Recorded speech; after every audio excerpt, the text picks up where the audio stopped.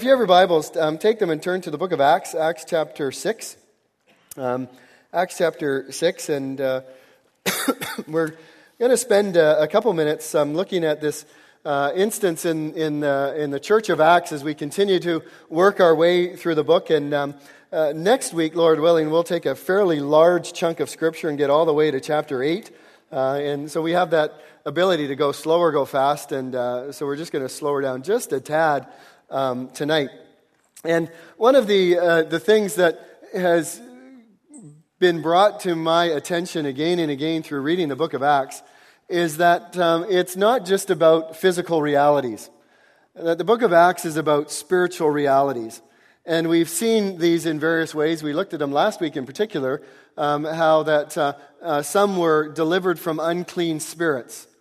We saw how an angel of the Lord came, and when the apostles were in prison, the angel of the Lord was able to open the prison doors and to blind the eyes of the guards and to bring the apostles out. And in the morning, they didn't know what happened, and they thought they were still in jail. And so we see the power of God at work in supernatural ways. And the reality is that even when you face the church, and this is somewhat of maybe an in-house discussion tonight, but when we face the church, there are spiritual realities and spiritual battles that we go through as a church. And one individual that I was looking at about this particular passage puts it this way. He says, the devil's next attack was the cleverest. Having failed to overcome the church either by persecution or corruption, he now tried distraction. And I think it's important that we understand this as a family of God, and we understand it not only as individuals, that we are in a spiritual battle, but as a church, we are engaged in a spiritual battle. And that Satan hates the people of God, and Satan hates the church of God. And so he is out to do whatever he can to do to distract and to disrupt and to destroy the people of God and the church of God. The amazing thing, though, that we learn from Scripture is that the gates of hell will not prevail against the church. So we know who's going to win, but there are a lot of skirmishes along the way. And so the first way that we saw Satan try and get at the church was through persecution.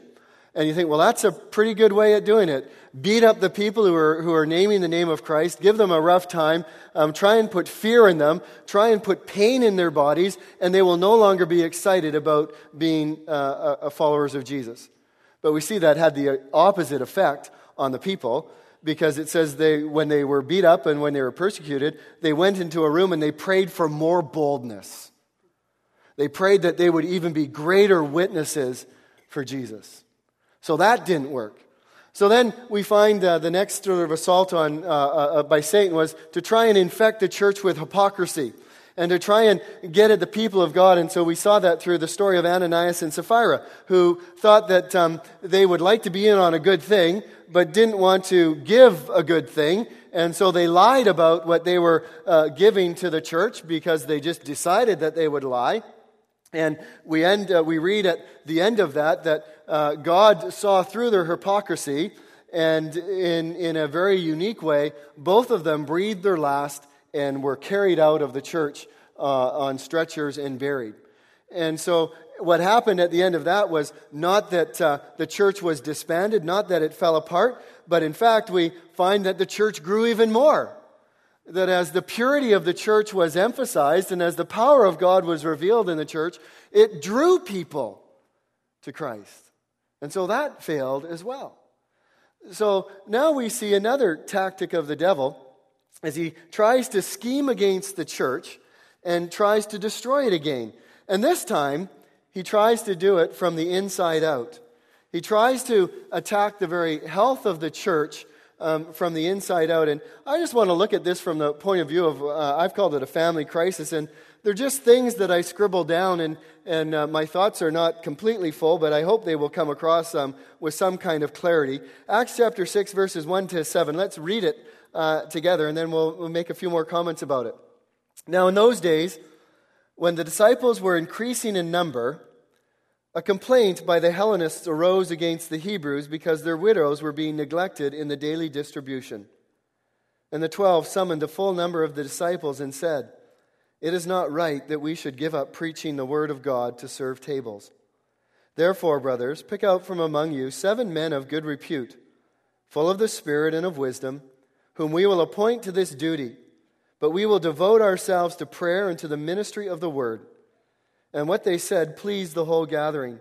And they chose Stephen, a man full of faith and of the Holy Spirit, and Philip and Prochorus and Nicanor and Timon and Pharmenes and Nicholas, a proselyte of Antioch. These were set before the apostles, and they prayed and laid their hands on them. And the word of God continued to increase. The number of disciples multiplied greatly in Jerusalem, and a great many of the priests became obedient to the faith. Father in heaven, thank you for this time now to look at your word in this particular passage of Scripture. Father, we need your help. We need your help to understand it. We need your help to understand how it makes a difference in our lives and how it impacts this church. And so, God, would you make the book live? Would you make it live in my heart and through my words, and would you make it live in the hearts and lives of those who are here tonight? We pray this in the amazing and the wonderful name of Jesus. Amen. So what we have here is we have a family crisis that strikes the church, and there's a problem that arises in this early church, a problem that arises in the family, and the family is one of the best metaphors for the church. You find it throughout the Bible, and I think it helps describe the organic reality of life. And so the church is often called a family. And so there's a problem that strikes this new young church, this new family. And sometimes the biggest attacks come not from outside of the family, but from within the family. And here we have this opposition that arises from within. And it's this dreaded gogismos. And you think, well, that's an ugly word. Well, that's the Greek word for a complaint, a gogismos. And it's actually a horrible word, and it's never used in a positive light throughout Scripture. And it expresses something of murmuring, just sort of babbling, just sort of silent noise in the background, silent undermining of what's going on, just a complaint and a criticism of what is happening in the church. And so there's this gogismos that's happening by a group of people that are within the church. And we understand this if you're in a family.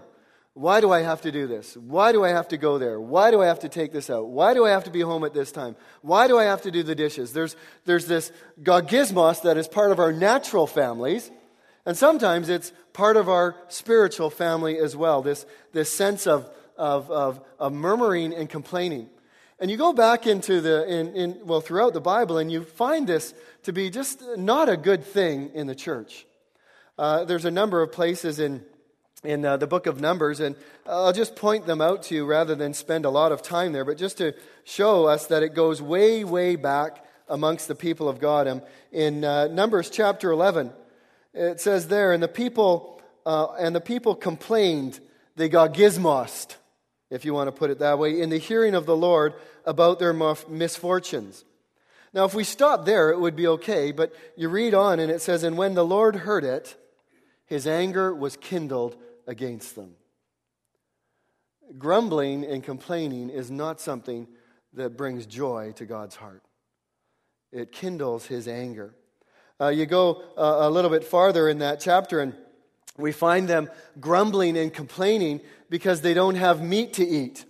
And I've been reflecting on this passage for a number of weeks in just different contexts, but the people of Israel were really ticked off because they had manna to eat and God had provided it for them every day, but they wanted meat. And so God says, okay, I'll give you meat. It's going to come out of your nostrils and it's going to come through your teeth. You'll have more meat than you ever thought you would want. And part of that was his punishment on them for grumbling. And then you go over to another passage of Scripture, chapter 12 of Numbers. And there you find Miriam and Aaron spoke against Moses because of the Cushite woman who had married. For he had married a Cushite woman, and they said, has the Lord indeed spoken only through Moses? Has he not spoken through us also?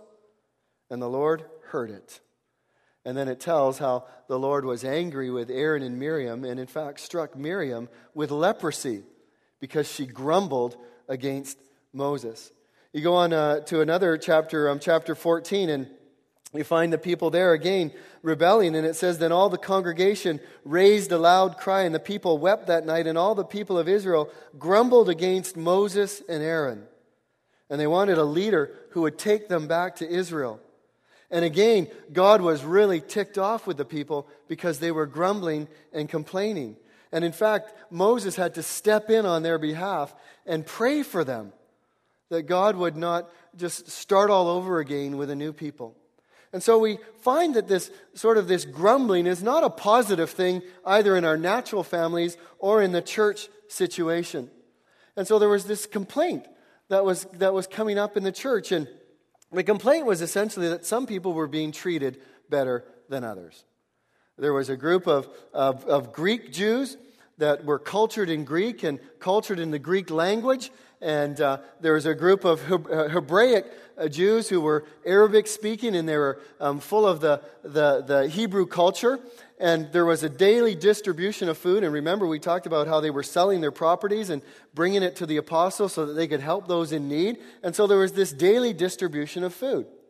And what was happening was that this group of Greek Jews was not happy and not thinking that they were getting their fair share of the food. And so they started to complain. They started to grumble. They started to murmur. And this created quite a distraction in the church. And apart from the fact that grumbling is just not a good thing, it created this huge distraction.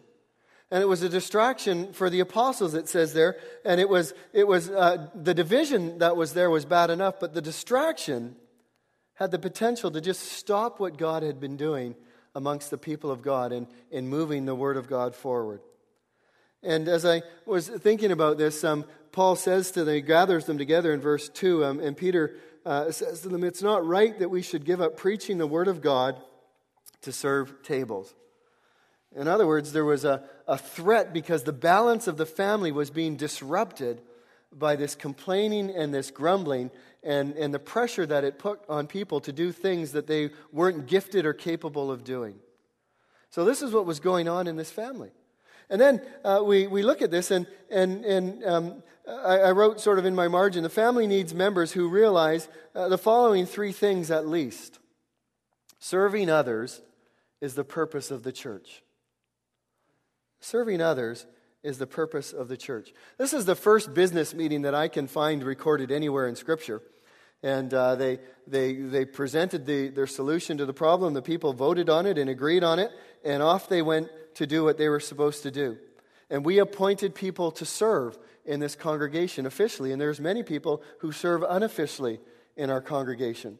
But serving is at the heart of a healthy family. It's at the heart of a healthy natural family. A child-centered family will destroy a natural family quicker than almost anything else will do. It eats the family from the inside out. It becomes this self-focus rather than this other focus. And the same thing is for a church. The same thing is for a people of God. A me-centered mentality will turn the church into a consumer's nightmare. Because all people want is, what can the church do for me? What can it offer for me? What can it provide for me? What has the church done for me lately? Rather than, what can I do for the church? What can I do for the people of God? How can I serve the people of God? So one of the things that Peter is driving at here is that for a church to be healthy and continue to grow, for a family to be healthy, it has to be service-orientated. It has to have a mentality of, how can I serve one another, not how can you minister to my particular needs. And we see that in a couple ways. It's not clearly revealed in English, but just so that there's not a distinction that's driven here between what the apostles are doing and what the people are doing to minister to those that need food. At the end of verse 1, it says that there was a complaint because their widows were being neglected in the daily ministry or the daily service of providing food. And then you go on to verse 4, and it says there, "But we will devote ourselves to prayer and to the service of the word." It's an equal playing field. It's not that one ministry is better than another ministry. He's saying that all contribute to the health and the welfare of a particular body of Christ. And at the heart of that is serving one another. In 1 Corinthians chapter 12, which is known by many if you're familiar with the church, and it's a little bit farther on in the New Testament. But there Paul is talking about the church being a body. And he says, therefore, just as the body is one and has many members, and all the members of the body, though many, are of one body, so it is with Christ. For in one Spirit we were all baptized into one body, Jews and Greeks, slaves and free, and all were made to drink of one Spirit. For the body does not consist of one member, but of many. If the foot should say, because I am not a hand, I don't belong to the body, would that make it any less part of the body? And if the ear should say, because I am not an eye, I do not belong to the body, that would not make it any less a part of the body. If the whole body were an eye, where would the sense of hearing be? If the whole body were an ear, where would the sense of smell be? But God has arranged the members in the body, each one of them, as He chose. If all were a single member, where would the body be? As it is, there are many parts and yet one body. And he goes on to talk about this important interaction that takes place in a church. That we find our gifting, we find our place of ministry, we find our place of service, and we serve other people. And so at the heart of a healthy family and the heart of a healthy church are those that have the mentality of how can I serve others? Or how can I serve you? And there's other passages of Scripture that we can turn to, but even as we were chatting about the children's ministry tonight, that is one area of service. It's one opportunity that you can say, I can serve the children of this church. I can serve the parents of this church. It might be making coffee after the service. I can serve the fellowship of this church. It might be mowing the lawns during the week. I can serve for the beautification of this church. There are just numerous ways in which the body of Christ uses its gifts and abilities to serve one another. And so that's one of the things that we need to realize as members of a church. And this is what the apostles were trying to communicate at this time of real critical distraction for the church. The second thing, and I've made some allusion to this as well, is we all have an essential part to play. Paul, or the apostles say here, it is not right that we give up the preaching of the word to serve tables. Now, for some, that might sound like arrogance. But it is not a statement that some jobs are inferior to others. It's rather honesty. It's a way of saying, I can't do everything. I'm not gifted to do everything. There are roles that you are equipped and gifted to do that I can't do. There are things that I am equipped and gifted to do that you can't do. We need one another. And what the apostles are saying here is if this balance gets out of whack, then the church gets out of whack. And the church begins to suffer. So the question is, what part are you playing? Where is your role of serving in the body of Christ? What is your role in adding to the health of the family of God? Sometimes it's like an illustration maybe of a team sport, which is better than the illustration of a family, although I think the family suffices. But in hockey, for instance, you have a team of, I think it's 25 players on a hockey team. And if you have a hockey team and all of them are goaltenders, it's a pretty useless hockey team. Or if all of them are centermen, it's a pretty useless hockey team. Or if all of them are defensemen, again, the same thing. You need different people who understand their different roles on the team, the different strategies. There's specialists, there's generalists. There's all these people that go up to make a winning hockey team. Well, it's the same in the family of God again. That every one of us has a role or a part in which we can serve in the body of Christ. And it's important, I think, in considering this, just to remember what he says in verse 4 of chapter 6. But we will devote ourselves to prayer and to the ministry of the word. It was John Stott who wrote that the pastor is to be about prayer and preaching the word. The apostles were not too busy for ministry, he writes, but preoccupied with the wrong ministry. So are many pastors. Instead of concentrating on the ministry of the word, they become overwhelmed with administration. Sometimes it's the pastor's fault, sometimes it's the people's. In either cases, listen to what he says, the consequences are disastrous. The standards of preaching and teaching decline, since the pastor has little or no time to study and pray, and the lay people do not exercise their God-given roles, since the pastor does everything himself. See, there is this delicate balance that takes place within the family of God. And one of the things that we will see here, and we have been seeing, is that it is so important that we maintain that balance. And one of the things that's part of that balance is the preaching of the Word of God, is the careful instruction in the Word of God. And there's such a pull and such a distraction to take away the emphasis on the preaching of the Word of God to emphasize other things. And that is a huge turning point in the wrong direction for a church. And then the final point that I saw here about, at least for me, about what healthy members need to realize, we need to realize that serving others is the purpose of the church, that we all have a part to play, and we need to find out what that is. And there is an obligation, I think, to go beyond what is expected of us. For me, I find that in the notion that when they come up with this problem between the Greeks and the Hebrew Jews, you might have noticed, if you are familiar with names, that of all the 7 names that are listed, they're all Greek. Every one of the names is Greek. Now, that doesn't mean they were necessarily all Grecian Jews, but they were all Greek. And so it seems to me that what they're saying is that we want not only the problem to be dealt with, but we want the perception to be that the problem is being dealt with fairly. And so we'll get 7 Greeks to deal with the complaint of the Greeks against everybody else. It just seems to be the direction of Scripture, where we're told to, if somebody calls us to go 1 mile, we go the extra mile with them. If somebody tells us to turn the right cheek, we also turn the left cheek. In other words, we go above and beyond the duty and the expectations of what people have on us. And so we have these sort of description of what a healthy family looks like. And then we have sort of an understanding of what are the qualifications. It's not just enough for a right solution to be made for this problem which has arisen. You need the right people to implement it. And Luke tells us about the people that were selected. He says they're both practically wise and spiritually gifted.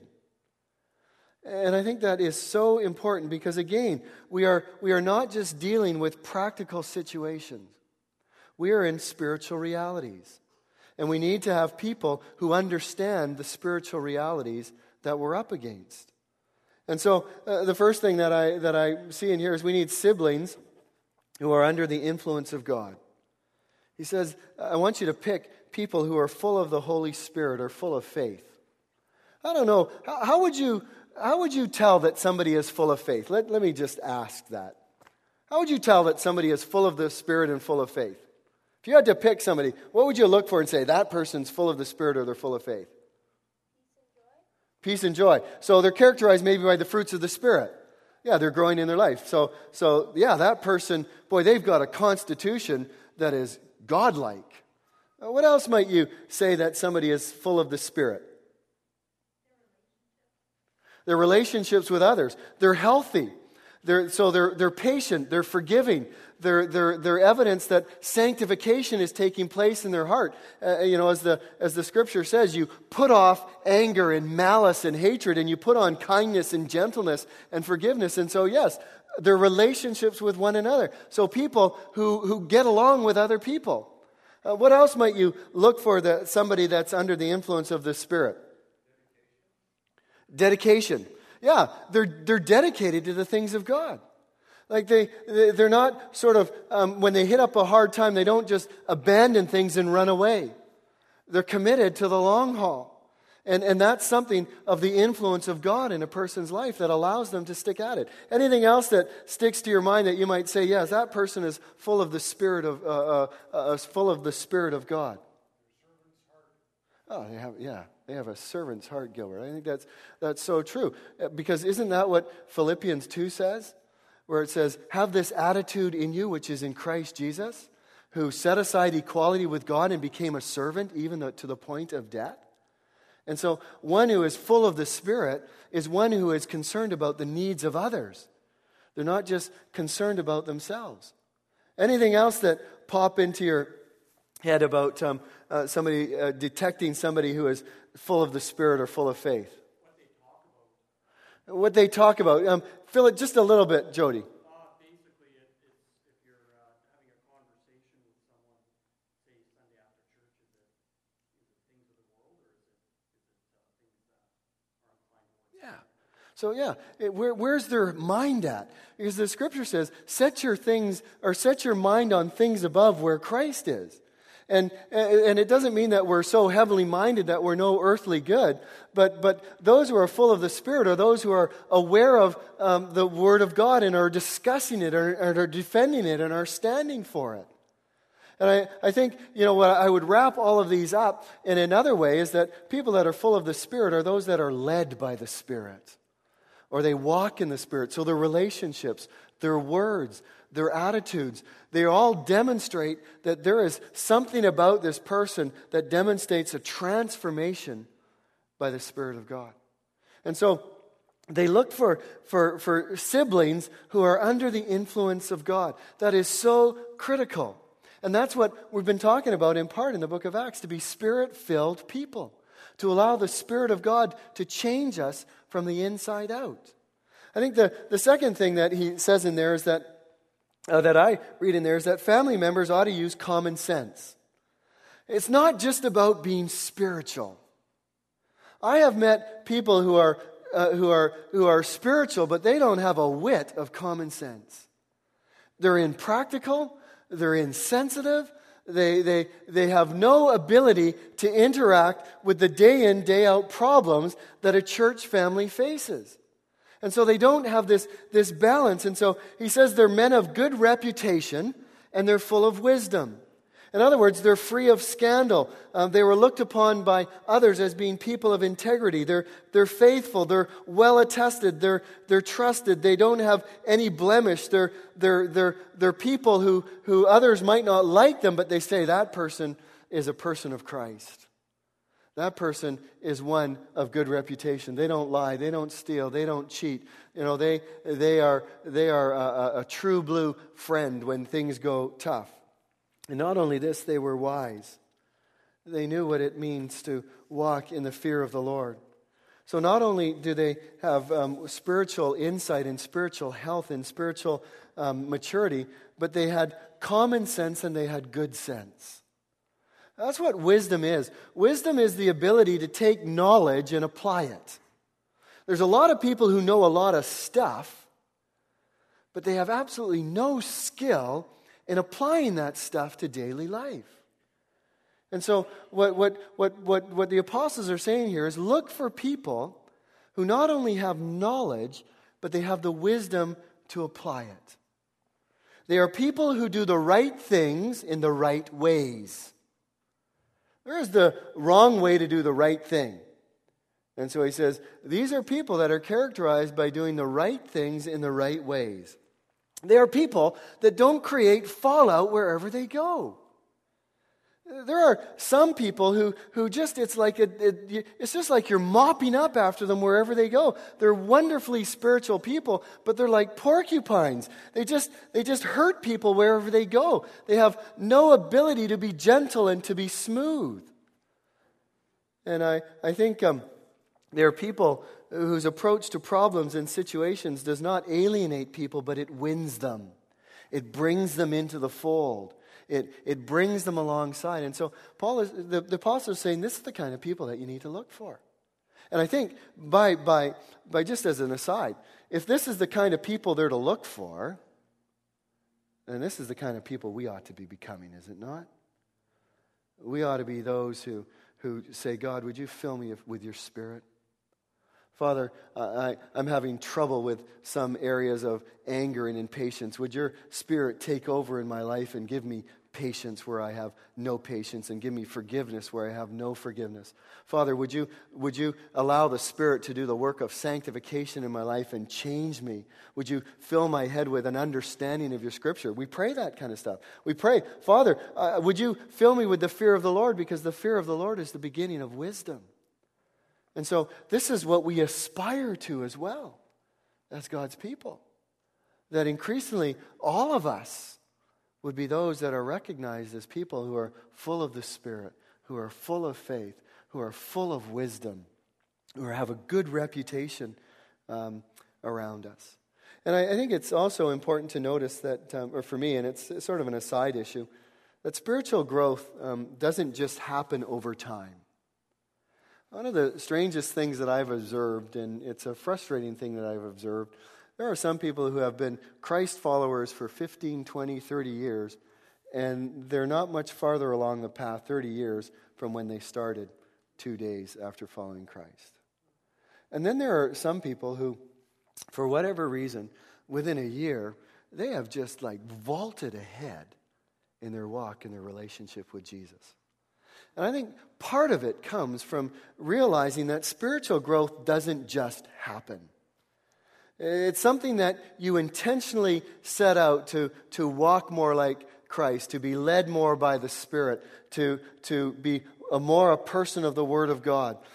What if we were as strategic about our faith as we were about our physical fitness? We have diets that we follow. We have workout regimes that we pattern our life after. We go to the gym 3 or 4 or 5 times a week. We watch how many calories we put in so that we can have a healthy body, so that we don't get exhausted when we climb up a set of stairs. What if we were to be as strategic about our spiritual life as we were about our physical life?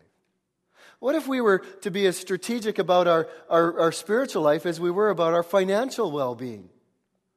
Some people spend hours and hours a day plotting out their financial future, checking what the stock markets are doing, checking their bank accounts. What if we applied that same discipline in learning about the financial markets that we do that in our spiritual life? And I think those are the things that I've noticed, that people who become serious and strategic about following Jesus, they're ones that seem to grow in leaps and bounds. And so the amazing thing, and this is where we bring it to the end, and I think, Dan, I'm sorry about this, but I think we'll probably do question and answer time next week, which is kind of good, because I told my wife I was terribly nervous tonight about doing that. But time is running out. Too bad. If you have a question that you really like, write it down. But I think we'll try and work it in next week. But the final thing here. You don't know how intimidating it is, and what's he doing? That's okay, Paul. See, I can't see. I'm blind as a bat. But as we sort of wrap this all together, the amazing thing that I find is when the family functions properly, particularly the church family, it just continues to grow in leaps and bounds. And when people understand their roles, and when people understand where they fit, and when the church functions properly as a family and as a body, it just begins to continue to explode. And you look at verse 7, it says, "And the word of God continued to increase." Notice that. Because the Satan's strategy was in part to stop the word of God, to distract the apostles so they didn't have time to for prayer and to preach the word of God. And so it's not a bad thing to serve at tables, but it was to get them off their game and to get them away from the word of God. And we've been seeing how the word of God is so central to the growth of the church. It's through the word of God that people realize their need of God. It's through the word of God that people realize that they're separated from Him, that they're sinners, and that Christ has come to save them and give them a way out. And if we're no longer preaching the word of God and talking about the word of God at church, then we might do a lot of good things, but how are people ever going to come to a saving knowledge of Jesus Christ? How are they ever going to continue growing in their walk with God? And so we see in verse 7, "And the word of God continued to increase." It almost says that the word of God has a life of its own. And isn't that true? The word of God is living and active, sharper than any two-edged sword. The word of God is eternal. Flowers fade and grass withers, but the word of God will last forever. And so it says that as they structured their church properly, as they dealt with this devilish distraction that came in an attempt to disrupt the church, and they got back to doing what everyone was supposed to do, finding their role, that the word of God increased. And amazingly, the number of disciples multiplied greatly. See what's happening? The church is still functioning. The needs of the people of God are still being met, but everyone's doing their role, and the apostles continue to preach, and they continue to talk about Jesus, and they continue to talk about the Word of God, and as a result, people still come to faith, and the number of disciples multiplies. And what's even more amazing is it says, and a great many of the priests became obedient to the faith. It was the priests that were the ones that were persecuting the apostles. It was the priests and the religious leaders who were trying to shut down the Word of God. And rather than shutting it down, the Word of God was increasing, and even they were becoming obedient to the faith. And so it's just sort of one of my ways of continuing to remind you that we all have a role to play. And that as long as I am here as a pastor in the church, whether it's 2 weeks or whether it's 2 years or whether it's 20 years, it will be my desire and my aim and my emphasis to try not to be distracted from studying and preaching the Word of God, and to releasing you into ministries to see the work of God go forward in this community. Because as we do that, we will see many added to the faith. And we will see disciples multiply amongst us. And we will see the Word of God mightily increase in our midst.